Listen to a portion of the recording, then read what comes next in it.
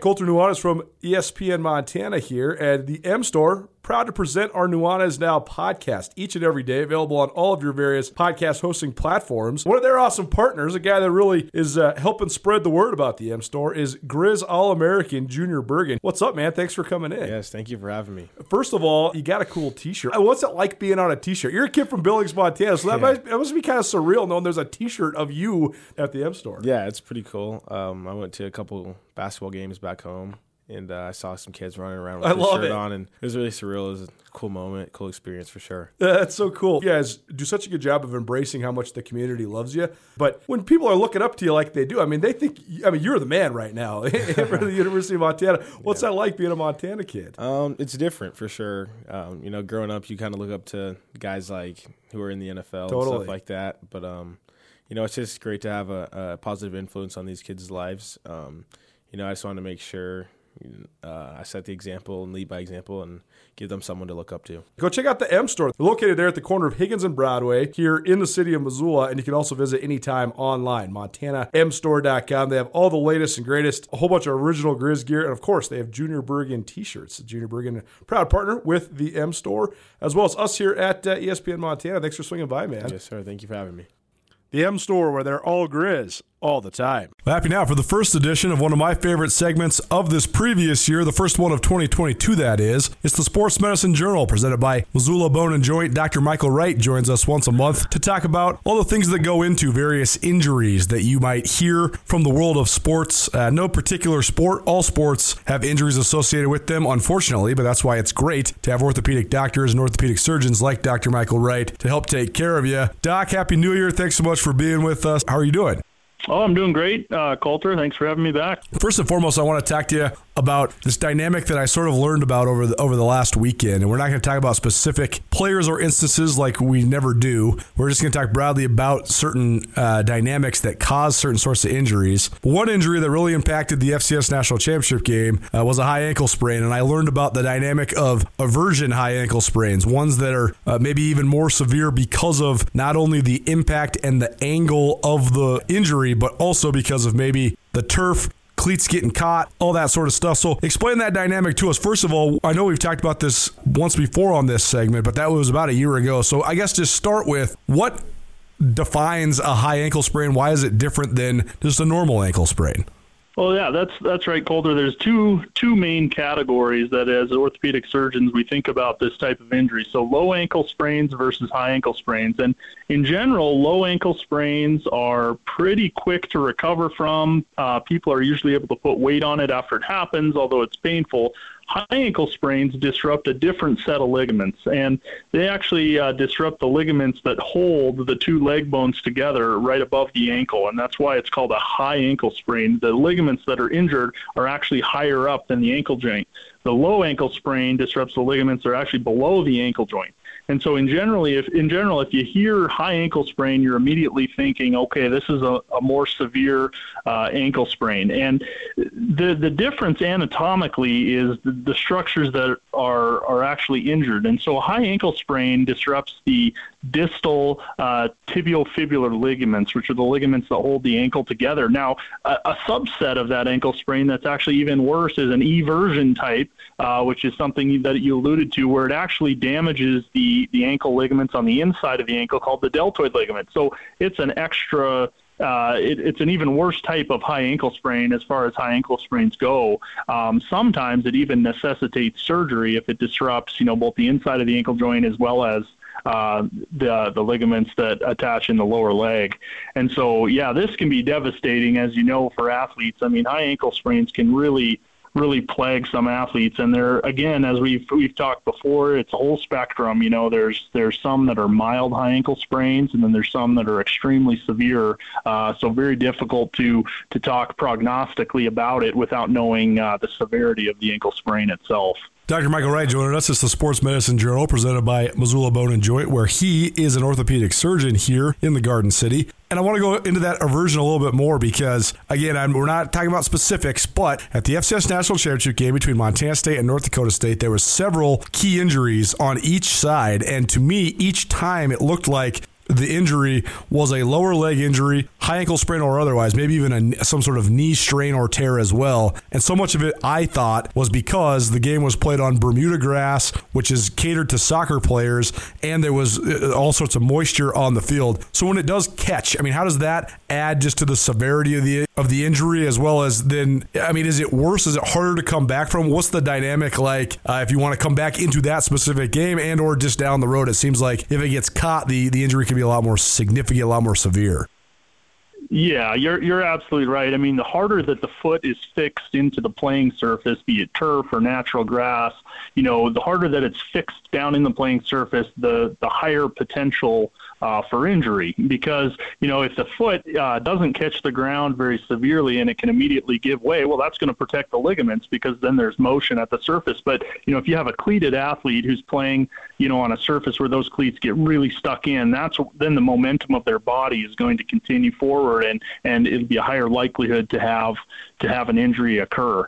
But, I think when you look at, if someone can go back in and play from any type of ankle sprain, you have to look at a couple things. If they're really unable to put much weight on it, I mean, it's really, you got to look at, are we going to put them back out there where they can't protect themselves? And that's the biggest question. You don't want to put them in a situation where they can't move quickly when they need to move quickly, because the chances of them getting hurt again or even more severely really comes into play. So it is kind of a fine line. When do you just kind of suck it up and go for it and tape them up? Or when do you say, you know what, we're just going to shut you down for the game and do this right? And it's a fine line. It's a judgment call. There really is no right or wrong answer. One little rule that occasionally I've used is if the person can jump on one foot after an ankle sprain on the sidelines, then they, might be well enough to protect themselves in the game, and they can go back in. And certainly you see that applied at the collegiate and professional level all the time. Guys will have kind of lower grade ankle sprains and go back in. But the answer is, as always in sports medicine, it seems, is it depends. It depends on a lot of things in terms of return to play after this type of injury. And there's always the balance, too, between just pain threshold and also then how much does the pain threshold impact further, or I guess long-term side effects, long-term lingering of said injury. So if you do have the ability to, like you're saying, hop on one foot or something after a sprain, but if it is diagnosed as a high ankle, how much do you have to worry about long-term effects? I mean, can you hurt yourself more significantly even without impact if you do play on that injury? You totally can. I mean, you really can. This is an injury where it's not an all or nothing. When we talk about ACL, that's usually all or nothing. Partial ACL tears, extremely, extremely rare. But with ankles, they're kind of a whole spectrum from really mild to really severe. So if you have kind of a milder-ish high ankle sprain, you're able to hop on one foot, able to go in, and then you have a secondary injury in that immediate first 24 hours, I mean, you can turn it into a really bad ankle injury that then would potentially necessitate surgery. And so that's kind of where you have to exercise caution. And it's always a tough conversation with athletes because, at least at the collegiate level, they're usually, begging to go back in. Professional level, I think, is a little bit different for a lot of reasons. But at the collegiate level, they're usually begging to go back in. And so it is a tough decision, certainly in a game like the one you alluded to, where the championship, national championship's on the line. Dr. Michael Wright joining us here on Nuanez Now. It's ESPN Radio as well as SWX Montana Television. It's our Sports Medicine Journal. We do this once a month here on ESPN Radio, and we'll also have this as a standalone podcast as well. You can always find it on our station website, on all your podcast hosting platforms, as well as on the Missoula Bone and Joint website, Missoula Bone and Joint, the presenting sponsor of the Sports Medicine Journal. Doc, the other thing that I saw during the FCS playoffs was a guy diving for a tackle and then landing and then sort of hyperextending his shoulder. It was not necessarily an impact from a hit as much as it was impact with the turf and sort of an awkward backward angle. It definitely looked like it was detrimental at the least, and certainly probably severely injuring to both labrum and rotator cuff. I know you have a lot of experience with those two types of injuries. My question for you is, the guy I'm referring to, he then left the game and then came back in with a significant cuff underneath his pads. What does that cuff do to stabilize a shoulder? And is there a difference between labrum and rotator cuff stabilization? Or I guess when you have that sort of impact, that sort of hyperextension, I guess I would say, of the rotator cuff / AC joint area, what's that injury like, and how does the cuff sort of mitigate it so a player can continue to play in a football game? Well, the whole point of the cuff, the other name for it is a Sully brace, some people call them. The whole point of it is how do we take away some of this joint's motion really to let it heal. And so the point of the cuff is to prevent your shoulder from being twisted in some sort of direction that would cause it to become unstable. So generally we use those cuffs for guys that have loose shoulders that have dislocated, shoulders that partially dislocate, and it allows them to kind of hold that shoulder at least in the socket so they can continue to participate. Now, sometimes they can, sometimes they can't. Rotator cuff is kind of a whole different animal. If an athlete sustains a traumatic rotator cuff tear, it's usually pretty apparent to both the athlete and the medical provider that something is majorly wrong, and they really do not go back into games if they had an acute rotator cuff tear, because usually they can't lift the arm overhead at all. It's basically just a completely dysfunctional arm in that setting. So there's kind of a big difference in the way we treat labrum and rotator cuff. Labrum, this is what you hear about guys getting through the season wearing the brace, and then they have surgery right when the season's over to stabilize their shoulder. It's somewhat of an elective shoulder surgery, whereas if someone sustained a full thickness rotator cuff tear during play, that would be a season-ending injury, because there is some detriment to waiting to the end of the season, meaning it may translate into inferior outcomes down the road if you were to wait on that. So those braces that do hold the shoulder in, I've had kind of mixed experience with them. Sometimes they work, sometimes they don't, but it is something that the guys can use sometimes to prolong their season. I will tell you, any athlete that has to reach up overhead real aggressively will not like that cuff brace. Particularly wide receivers is the position that comes to mind. Making the one-handed catch with their arm overhead, it's very challenging to do that in a brace because it's designed to hold the shoulder in the socket, which means hold it more down at the side. Sports Medicine Journal, presented by Missoula Bone and Joint. Dr. Michael Wright joining us here on ESPN Radio. And the one last hypothetical I want to ask you about, Doc, is I know there was two pretty prominent running backs I can think of that participated in the FCS playoffs. And there was all sorts of scuttle that these guys were going to have both knees operated on. And when I thought immediately meniscus, not necessarily an ACL or an MCL. But there is ways to sort of play through all of these things now. Maybe not ideal, maybe not good for your long-term health or your short-term recovery. When you hear maybe a guy has a pending procedure on his knees, it seems like meniscus is probably the most common one. So just take us through sort of that saga, because you can sort of wait it out and get a meniscus surgery later on if, in fact, it's not too detrimental of an injury and it's not too severe, right? Absolutely. Yeah, the meniscus, it's one of those structures that when we do meniscus surgery as orthopedic surgeons, most of the time it involves trimming the meniscus or taking out the unstable portion of the meniscus. Now, sometimes, and particularly in athletes, we push the envelope in terms of repairing the meniscus, which would mean you'd actually use suture material to sew the meniscus back together. And so 8 or 9 times out of 10, you're just going to go in and trim out the loose piece of tissue. And that's because most of the meniscus is devoid of any blood supply that will allow it to heal. The only type of meniscus tears that we actually can heal when you repair them are the type that's out in the peripheral rim. And so this is something lots and lots of athletes play through. In fact, there's been studies that show a lot of people have meniscus tears and don't even know it, so they're minimally symptomatic.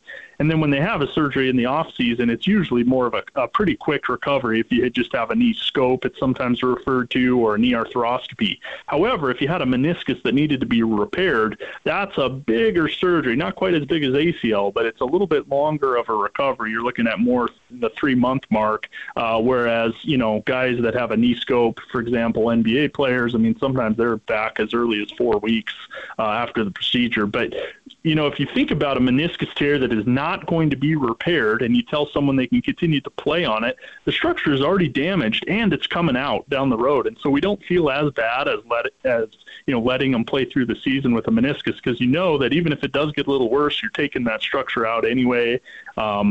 So anyway, and it's somewhat of a controversial topic, but that is definitely something that I see a lot of guys and a lot of people just play through and continue to go through life with, because they can tolerate the symptoms from it, remarkably well.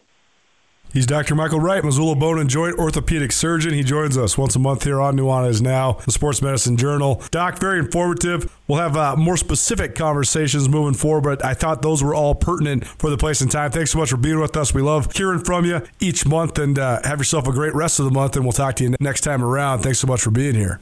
Yeah, you bet, Coulter. Good chatting with you. It's finally starting to feel like winter around here, and if you need some nice winter gear, how about the fine folks at Sitka? They make awesome winter clothes, and they sell custom Bobcat Sitka gear at the MSU Bookstore. You can shop online anytime at msubookstore.org, or, of course, you can check out the MSU Bookstore live and in person there on the Montana State campus. They also have some graduation regalia back in order there at the MSU Bookstore.